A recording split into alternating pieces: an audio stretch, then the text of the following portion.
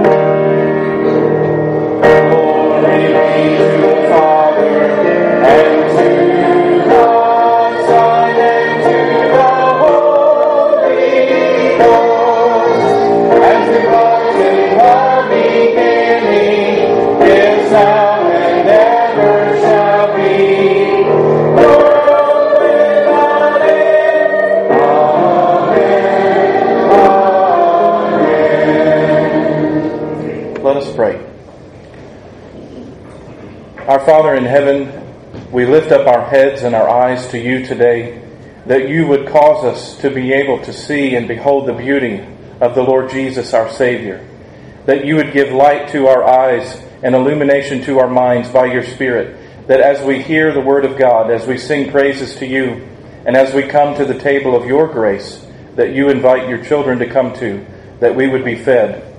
Lord, we pray that you would be pleased with the praises of our hearts. And as we sing, may we join our hearts together as your people and praise you with one voice. And Lord, we join our hearts together now as we pray to you, as you taught your disciples to pray, saying out loud, Our Father, who art in heaven, hallowed be thy name. Thy kingdom come, thy will be done, on earth as it is in heaven. Give us this day our daily bread, and forgive us our debts, as we forgive our debtors. And lead us not into temptation, but deliver us from evil. For thine is the kingdom, and the power, and the glory, forever. Amen. This morning for our confession of faith, we're going to recite together the Apostles' Creed. It's on page 845 in the hymnal. I'm going to begin by asking you, Christian, what do you believe?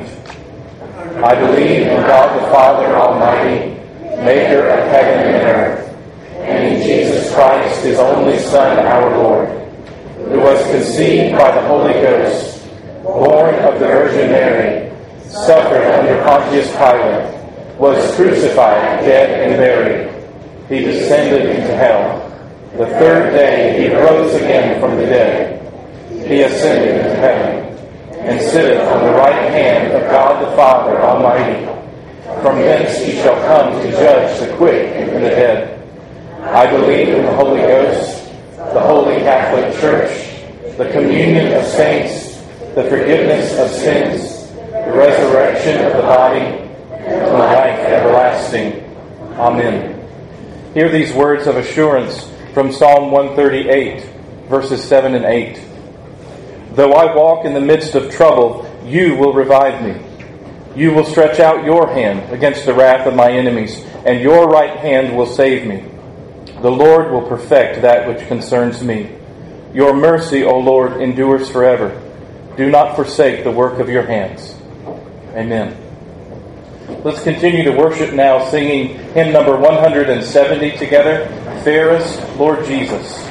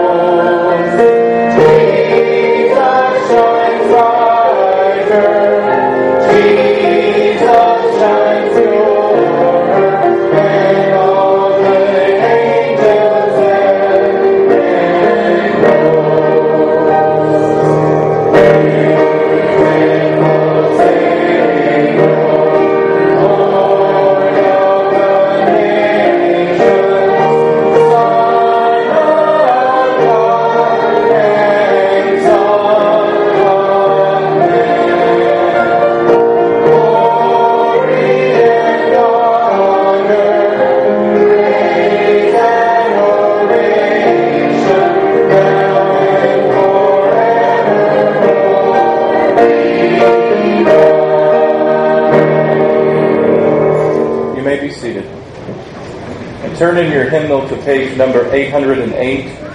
For our responsive reading this morning, we will be reading together Psalm 67 on page 808. I'll begin with the light portion. Please respond out loud together with the bold. May God be gracious to us and bless us and make His face shine upon us. That your ways may be known on earth, your salvation among all nations. May the peoples praise you, O God. May all the peoples praise you. May the nations be glad and sing for joy. For you rule the peoples justly and guide the nations of the earth. May the peoples praise you, O God. May all the peoples praise you. Then the land will yield its harvest, and God, our God, will bless us. God will bless us, and all the ends of the earth will fear Him. Let us pray.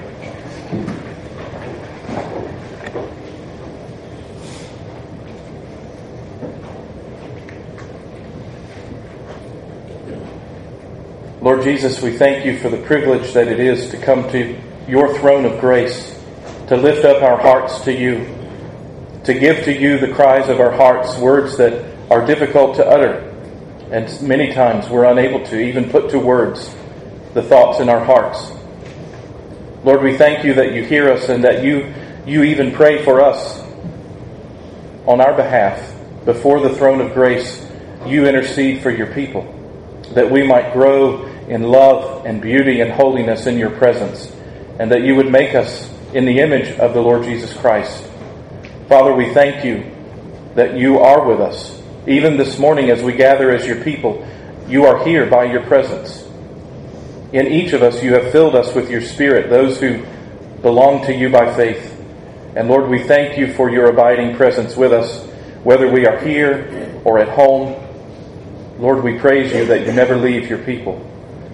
Lord, I want to thank you and praise you this morning for the work that you are doing here in our midst, here at Lebanon. You are working the gospel in our hearts. And Lord, we are changed because of the power of the Holy Spirit in us. And Lord, I praise you and I thank you for that. I thank you for allowing us to see your work, not only in our lives, but also in the lives of our brothers and sisters. This is work that you are doing, nothing that we could manufacture on our own, and we give you all glory and praise for it. Lord, I also pray that you would help those who are doing your work throughout the nations. Lord, we think specifically of missionaries that we support here. And Lord, I pray for Joel at South Carolina State, that you would give him all wisdom and unction by your Spirit, that he would know when to speak and when not to as he engages with students on that campus. Lord, I pray that you would help us to have a participation in his work, not just by giving, but also by praying with and for him. Lord, I pray that you would be meeting his financial needs and that of his family, that he would give all honor and glory to you, that he has been able to put his back to the work that you had given him, and that he's not had to worry. Lord, I thank you and praise you for filling him with the desire to serve you on that campus. And I pray, Lord, that you would use him as a light for the gospel there, that people who have never heard the name of Jesus would hear it and believe. Or those who have scorned Jesus' name would hear and see and believe and be pricked in their hearts to know that there is a true and living God with whom we must deal. Lord, we thank you and praise you that you hear us now as we pray in your name. Amen. Let's stand together and sing hymn number 628. Come, my soul, thy suit prepare. Prayer.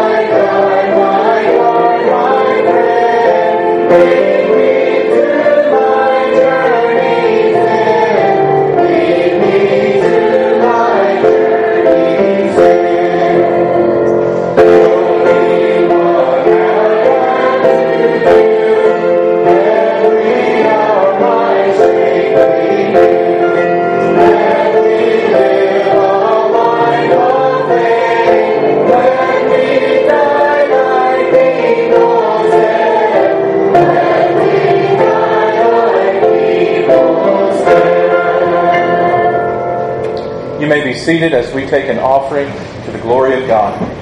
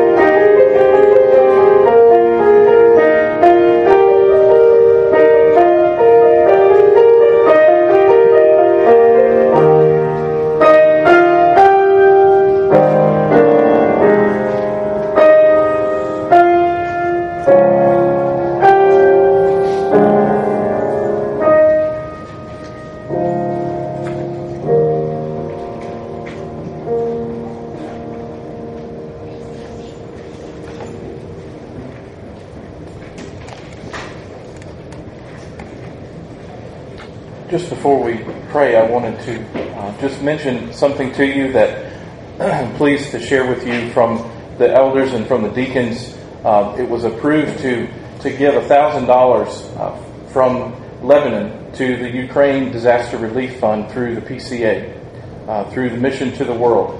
And this is not to say this on a Sunday morning to grandstand or draw attention to ourselves at all, but to unite our hearts together as we think about giving, with also giving for the sake of the kingdom. Yes, we have to keep the lights on and take care of our own responsibilities, but praise the Lord that He has blessed us to be able to bless others. And for people who are around the world suffering this morning, to be able to have a part in that and to connect our hearts with them, not only through giving but also through praying. May the Lord care for people, for orphans and for widows and others who are struggling, who left home and not with much more than what they had in their hands. May the Lord use it for the sake of His kingdom, that people would hear the gospel and believe. And hopefully this is also an encouragement to continue to pray for brothers and sisters and for others around the world who are suffering and who are going through a great deal together. Let me pray for our offering now. Our Father in heaven, we do dedicate our tithes and our offerings to You for the sake of Your glory and for the sake of Your kingdom. Lord, we pray that You would use them, that the kingdom would be built up, and as Callie just played, that all the ransomed church of God would be saved to sin no more. Lord, through our obedience, through giving, may You use our tithes and our offerings that people who do not know You would hear of the good news of life in Christ. We do pray for our brothers and sisters who are suffering,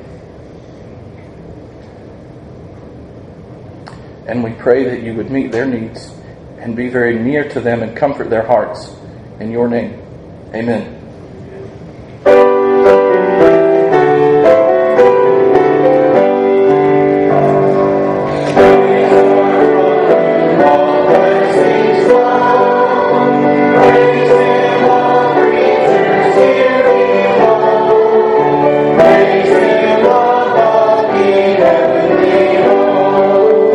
Praise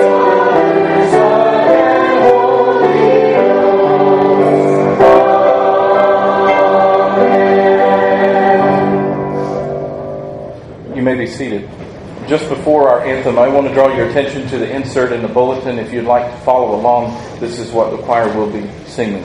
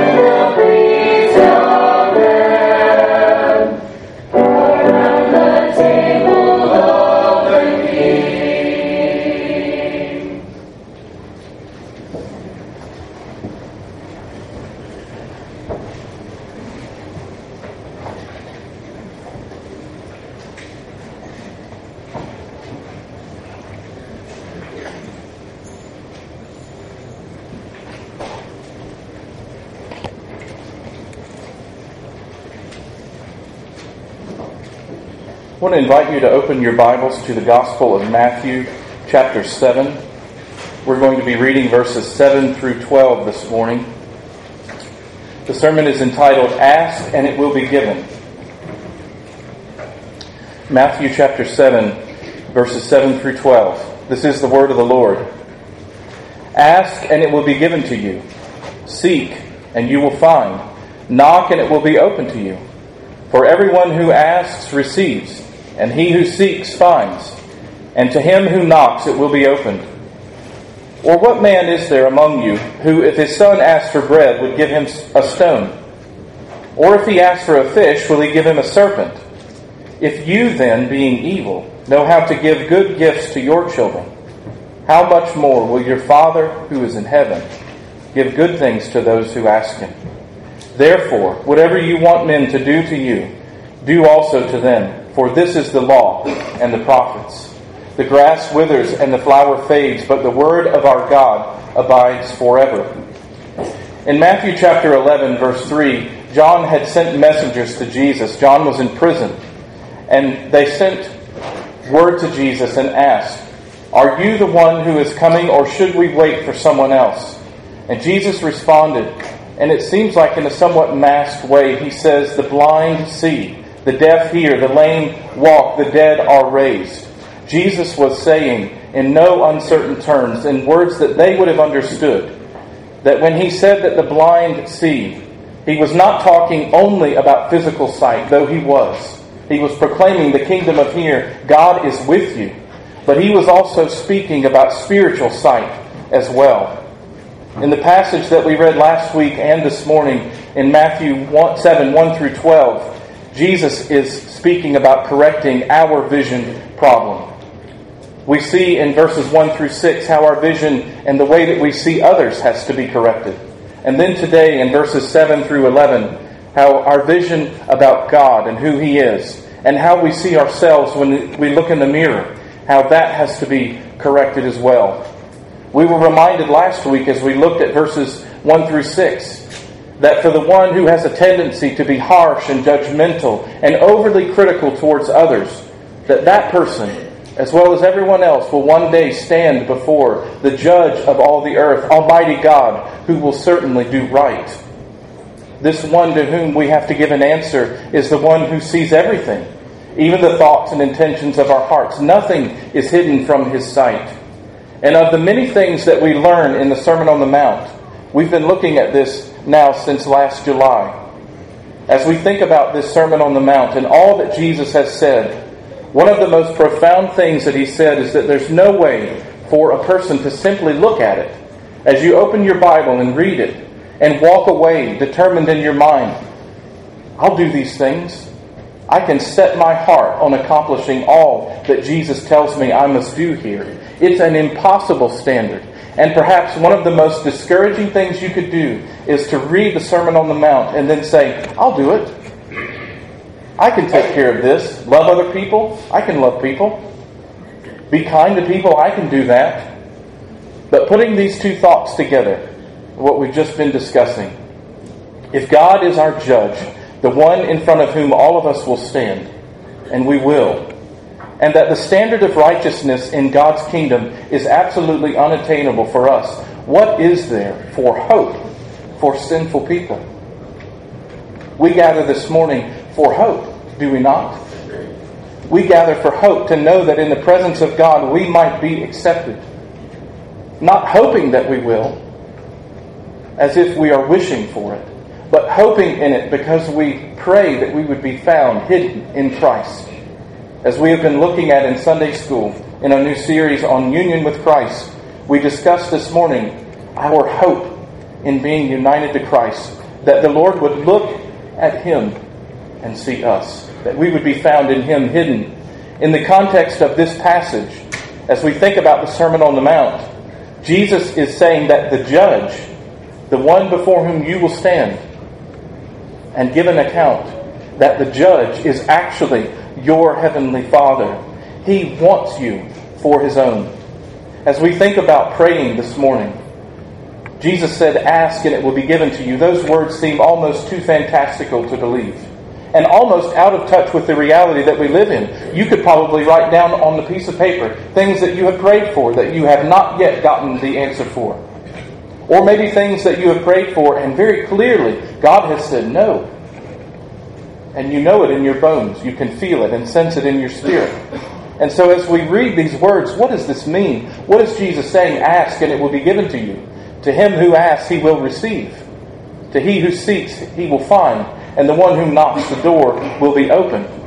What is Jesus saying that we should ask for? number one. There must be something specific that he has in mind. He says, ask and seek and knock in verses 7 and 8. Jesus here is speaking to a humble persistence to stay before our Heavenly Father in prayer. It is a humble persistence, but it is also a passionate persistence. Remember what Jesus said in Matthew chapter 5, verse 1. What did he say about those who have an interest in the kingdom? As he gets down to verse 3, he said, "Blessed are the poor in spirit, for theirs is the kingdom of heaven." So I believe one qualification for this prayer to be answered, the kind of prayer that Jesus is talking about, is that you would be poor in spirit before your Heavenly Father, the judge of all the earth.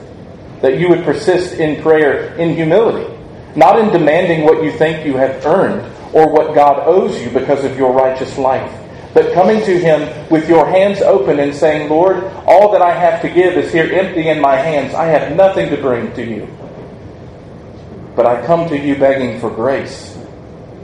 And Jesus answers that prayer. All three of these pleas, asking, seeking, and knocking, invite us to plead with God for His aid that we might keep His commands. We ask for His saving grace to save us from our sins. We ask for the Holy Spirit to be filling us, that we might obey Him, that He would enable us to do all that He has given us to do in His Word, and that little by little, day by day, you and I would be giving ourselves more to the Lord and less to sin. More and more we would be seeing sin put to death and Jesus glorified in us. In the context of this passage of Scripture, this kind of prayer leads us as individuals to the gospel. Jesus' topic here in asking and receiving is about discipleship with the Lord Jesus. It's not about wealth. We don't get whatever we ask or however much we ask for. This is not about money. The gospel is not about health and wealth and everything else being fine. There are too many dear saints who suffer not having these things for that to be the gospel. If Jesus is effective to do all that He says He would do, and if He died on the cross for our sake, certainly He died for more than our peace and comfort in this life alone. And your life bears that out. The Lord Jesus is with you in the midst of those things. In spite of those things, in spite of your difficulties or your trials, your bad health, or your disastrous finances from time to time, the Lord is with you. He has promised that He would be with His people. He says, ask and seek and knock, and I will answer. When He instructs us to do that, He means that we should be seeking the grace of God to cover our sin and His strength in us to grow in holiness in His presence. May we therefore be rich in Jesus' way here, hearing His words, striving for holiness in our lives, sharing His words with others to bless them, but not to judge them. And when we fail to find the riches of Jesus in our life, may we not despair. Instead, let us ask, as Jesus says, for God's favor. Let us knock at His door, seeking mercy and grace in the hour of need. Scripture often encourages constant prayer for God's blessings. You've heard, be instant in season and out of season. Be constantly praying. The Lord says, you will seek me and find me when you seek for me with all of your heart. Jeremiah 29, verse 13. Jesus says, I will do whatever you ask in my name. You may ask me for anything in my name, and I will do it. John chapter 14, verses 13 and 14. And finally, James says later in the New Testament, if any of you lacks wisdom, he should ask God, who gives generously to all without finding fault, and it will be given to him. James chapter 1, verse 5. Ask is a general term that simply means to ask God in prayer. In a constant, everyday, ongoing conversation with your Heavenly Father. Seek implies that we do not know sometimes what exactly we are looking for or precisely how to pray. And knock implies that we seek something that is inaccessible to us. The door is closed. We've tried and failed to attain something, but the door remains still in our face. We cannot, but God can, and He will open it if it is right for us. And praise the Lord for the doors that He has closed for us. the ways that He has not allowed us to walk down a certain path that we were absolutely certain was right in life. But He, seeing more than a few feet in front of Him, knew for years and decades that that was not the right turn we should take, and going down that road would not be for His ultimate glory and our good in this life. Praise the Lord for shutting doors and no's to prayers. Number 2, how does God hear and answer our prayers? We're talking about your Heavenly Father here. I think in 2 ways. In this passage of Scripture, our Heavenly Father is separate from us. In verses 9 through 11, He gives a very simple and very clear illustration. I want to read it again. Or what man is there among you who, if his son asks for bread, will give him a stone? Or if he asks for a fish, will he give him a serpent? If you then, being evil, know how to give good gifts to your children, how much more will your Father, who is in heaven, give good things to those who ask Him? How does God hear and answer our prayers? Number 1, I think it's helpful to see the separateness of God and the difference between He and our earthly fathers. We can all admit that we are radically selfish. We're inclined to rebel against God and to do evil towards our fellow man. And if human parents who are crippled by evil, and notice Jesus says, if you then who are evil. This is one of the only times that Jesus speaks in distance from His people. If you being evil, He's saying, I'm not. I am not ridden with sin. I don't have guilt and shame. I am the divine Son of God. If you being evil, if human parents who are crippled with evil still treat their children well, then God who is good will certainly give good gifts to His children. In the context of the Sermon on the Mount, what we've been looking at for these many months now is that the Lord wants us to have His kingdom. He desires to give us His kingdom and His righteousness. The Bible does promise that God will make us holy. What a glorious promise. He will make us holy. As the choir sang this morning for our call to worship, be holy, for your God is holy. That's not a command to beat you over the head with. It is a promise that the blood of Jesus won for you. Be holy as I am holy. How does He do it? In Luke chapter 11, verse 13, Jesus says that the Father will give His Spirit to those who ask. You want to know what kind of prayer does Jesus answer? What kind of prayer does He delight to respond yes to His children? Pray that He would fill you with His Spirit. He promises that He does to those who belong to Him. He grants what we need to grow in holiness. Not necessarily that we would have a carefree life. How many of us are disenfranchised sometimes with our prayer life? Well, it doesn't seem to be doing anything because the things I pray about don't seem to be coming to pass. How many of the things that you are praying about, dear ones, and this is not to minimize our prayer request list, but how many of us pray that God would make us like His Son? Jesus said that was the reason why He came. In Ephesians chapter 5, I want to read a few verses. Ephesians chapter 5, starting in verse 25. He gives a metaphor for Christ's love for the church. He says, husbands, love your wives, just as Christ also loved the church and gave Himself for her, that He might sanctify her and cleanse her with the washing of water by the word, that He might present her to Himself a glorious church, not having spot or wrinkle or any such thing, but that she should be holy and without blemish. So husbands ought to love their wives as their own bodies. Jesus loved you that way, to present you holy in His presence. Are you praying about that? Lord, fill me with your Spirit. The good deeds that we do for our children, parents, knowing how to give them good gifts does not remove our sinfulness. There's no amount of things that you can give your children to pay for the sins of your life. You can keep giving and giving and giving, and you will not be absolved. So when we pray, we should first be seeking forgiveness of our own sins and deliverance from evil. We prayed that this morning in the Lord's Prayer together. Of all of God's gifts, this is supreme. This is number one, that Jesus bore the punishment we deserve for our sins and evil in His sight. Then He offered to wrap us in His holiness, His good deeds, if we believe in Him. Then when God looks upon us, He sees the righteousness of Christ and not our sin. That is the miracle of the universe. That is the best news you will hear today. That as you come to this table, you don't come hoping that everything you've done will be enough. You come knowing that everything you've done will never be enough. And that Jesus wrapped you in His righteousness when you cry out to Him in repentance and faith, and you belong to Him. Hallelujah. There's nothing else to do but rest in Him. Secondly, how does God hear us? And I think this is very significant for many of us.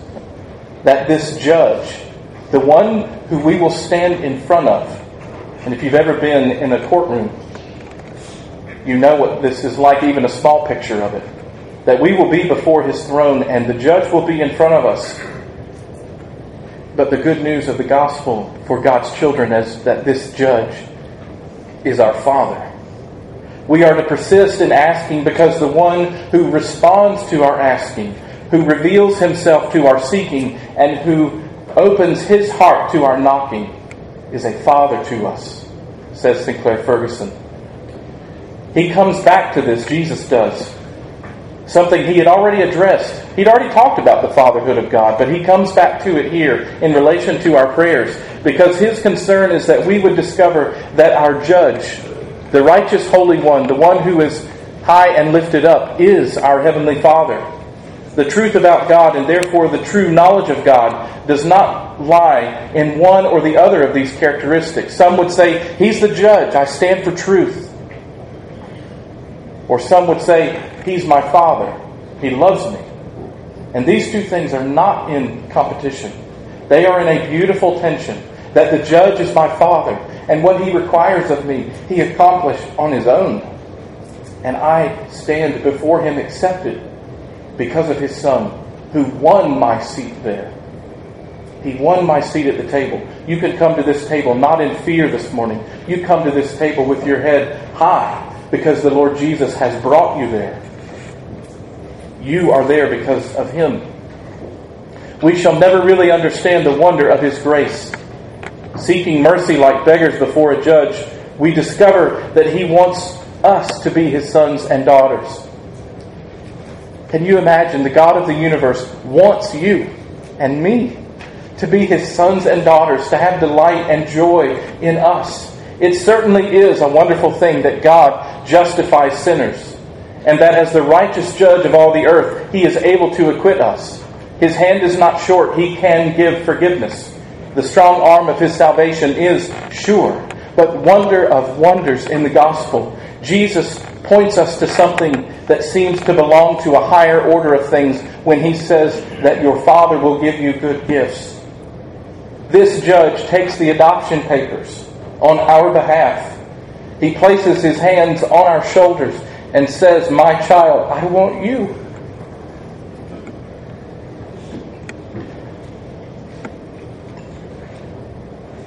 Not just forgiveness, not just a clean slate. He says, I want you in my family, at my table, eating the meal that I have prepared. And Jesus promised to His disciples, I go and make a place for you. I want you home. At my table. I want you there. You belong to me. Share in the inheritance that I have earned, all of my blessings. You will be my son or my daughter, and from now on, come to me and ask me when you are in need. How many of us, when we sin, we think, oh boy, God's going to find out. But what a difference it would make if in your heart and in your mind, when something goes wrong in your life, when your heart, your disordered desires take you places that you wish you'd never gone, what if you said, I've got to talk to my Father. I need to be in His presence. I'm not afraid. Jesus won forgiveness for me. I shouldn't come and cower as a slave. I am a son or a daughter. He has called me into His home. Lastly, I just want to say a word or two about the golden rule. As we come to the Lord's table, Why did Jesus say these words in verse 12? I think because those are the measure of everything that he's been teaching. Verse 12, the golden rule. And many of us have been taught it in the negative form. If you don't want people to do certain things to you, then don't do those things to other people. But Jesus gives this rule in an amazingly positive and limitless standard. Whatever you want people to do for you, do to them. If you want love, if you want to receive wonderful gifts, if you want to be accepted, then give that. Let that flow out of your life for other people. Calvin thought that the golden rule is another way of saying that we should be just and fair towards all people. So many quarrels occur because men knowingly and willingly trample justice towards others under their feet while demanding perfect justice for themselves. All of us can explain minutely and ingeniously what ought to be done for us. We should apply that same skill and wisdom as we think about loving others. Sadly, we fix our attention on our own needs and desires, that we are hardly aware of the needs of others. The whole Bible sets the standards of what we owe to other people. Jesus could have said, go read that. If you want to know what it means to live according to righteousness, go read that. But then, out of his love and condescension, in a paraphrase, Jesus says, do for others what you sense of justice would require others for them to do to you. I'll read it again. Do for others what your sense of justice would require others to do for you. He later simply says, love your neighbor as yourself. I believe that this kind of living before our Heavenly Father is pleasing to Him, but it is also incredibly attractive to the world around us. Jack Miller said, where there is humility of faith, the fountain of God's love is constantly rediscovered. And the thirsty unsaved are drawn to Christ as they see our hearts satisfied and overflowing with grace. It cannot help but come out. May the world see that in you and me. And as we take some moments now to come to the table of the Lord's grace, may we be nourished by His hand, according to His standard, and for His glory and our good. Amen.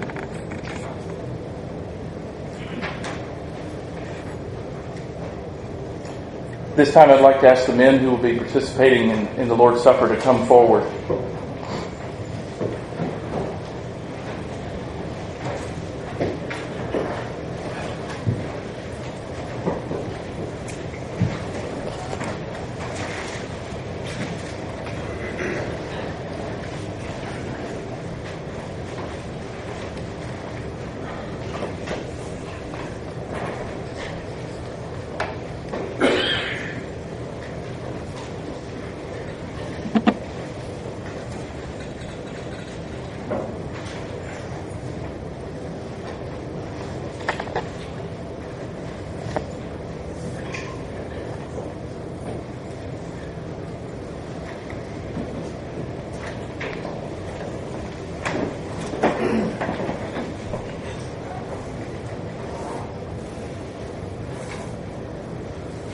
Our Heavenly Father, in His wisdom and in His grace, has given us this meal that we might be nourished at His table. It's His table, it's not my table, it's not Lebanon Presbyterian Church's table. It is the table of the Lord Jesus. May we be instructed at it, but may we also be nourished today as we gather as God's people, that this is a true means of grace. When we say that this is a sacrament, it is no mere memorial. We are not just remembering Jesus and thinking hardly about our sins. This is a time to come and be fed by our Lord Jesus Himself, who is with us and in this meal together as we celebrate our Heavenly Father and His great love for us in Christ. Hear these words of institution from 1 Corinthians chapter 11.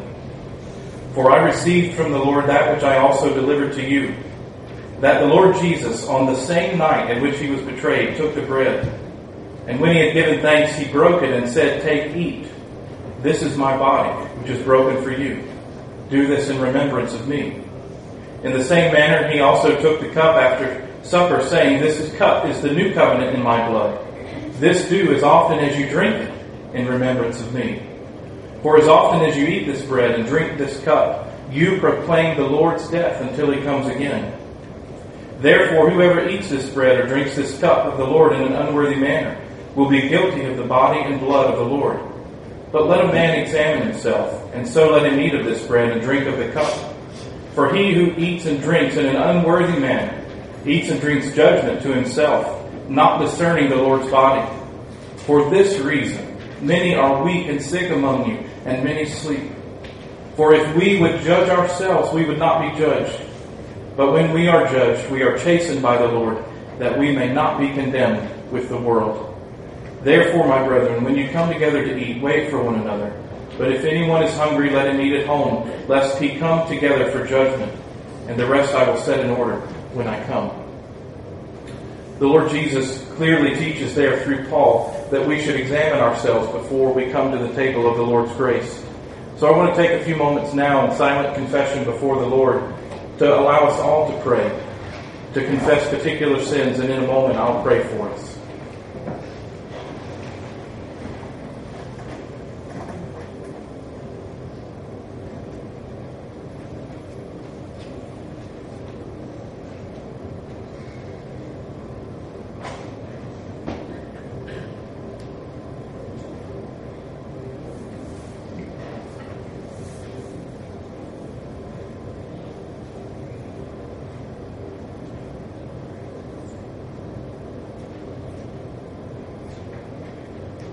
Father, we confess that there are many ways that we have sinned against you even in this day, in thought and word and deed.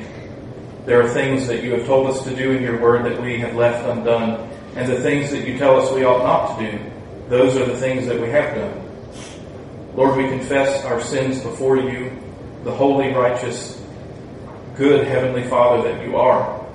Lord, we pray that you would help us, fill us with your Spirit, that we would be able to walk in your ways and be pleasing in your sight. Lord, we pray that you would do this for the sake of the name of the Lord Jesus Christ and the precious blood that he spilled on the cross, that our sins might be forgiven. In your name, amen.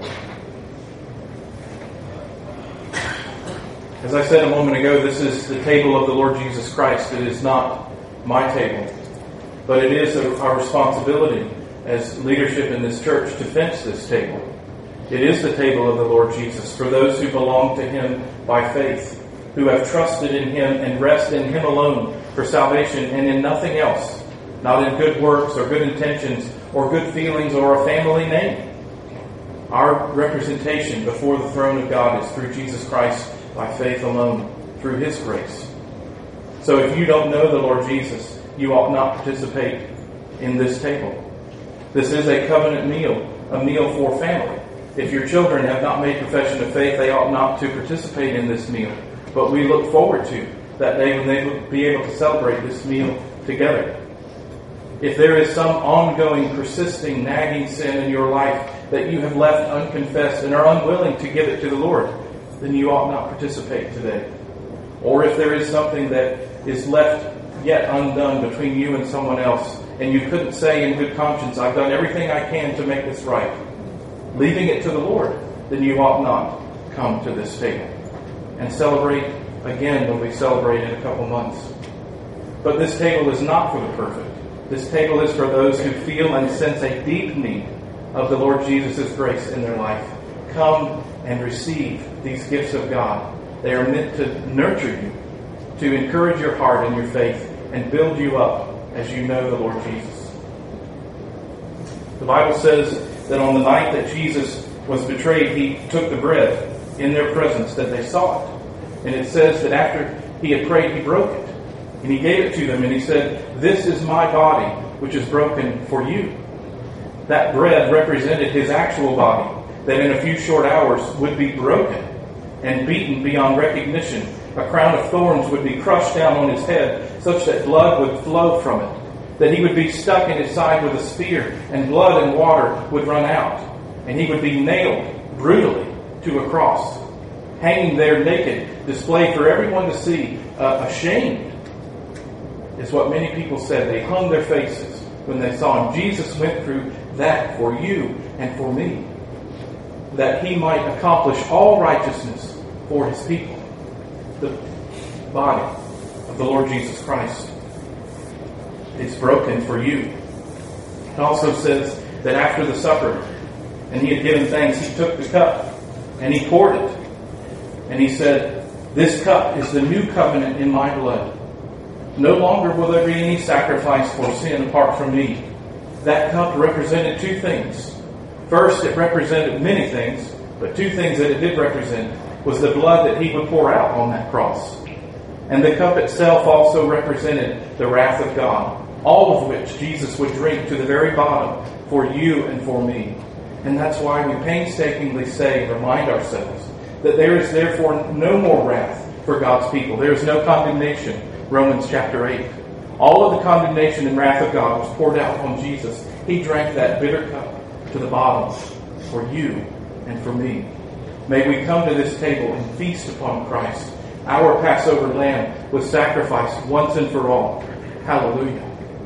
These are the gifts of God to you, His people.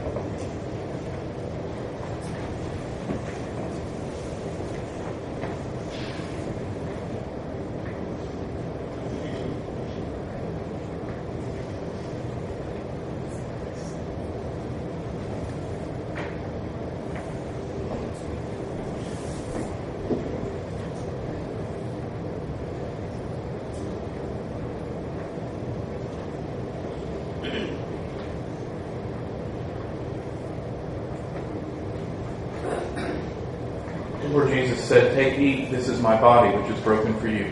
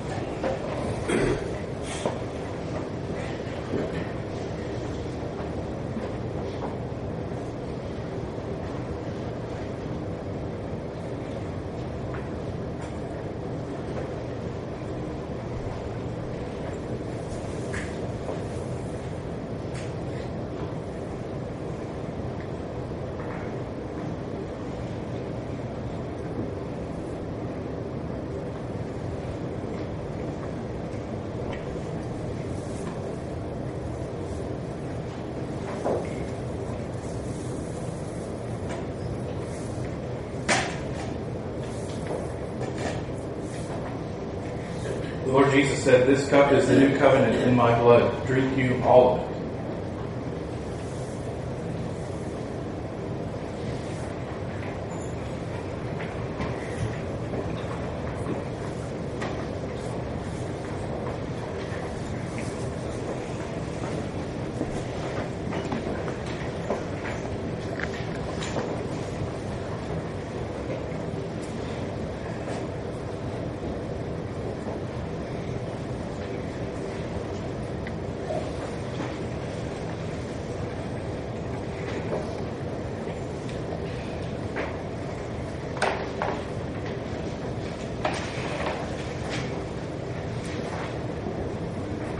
Having tasted and seen that the Lord is good, let us now stand together and sing, "Let Us Love and Sing and Wonder," hymn number 172.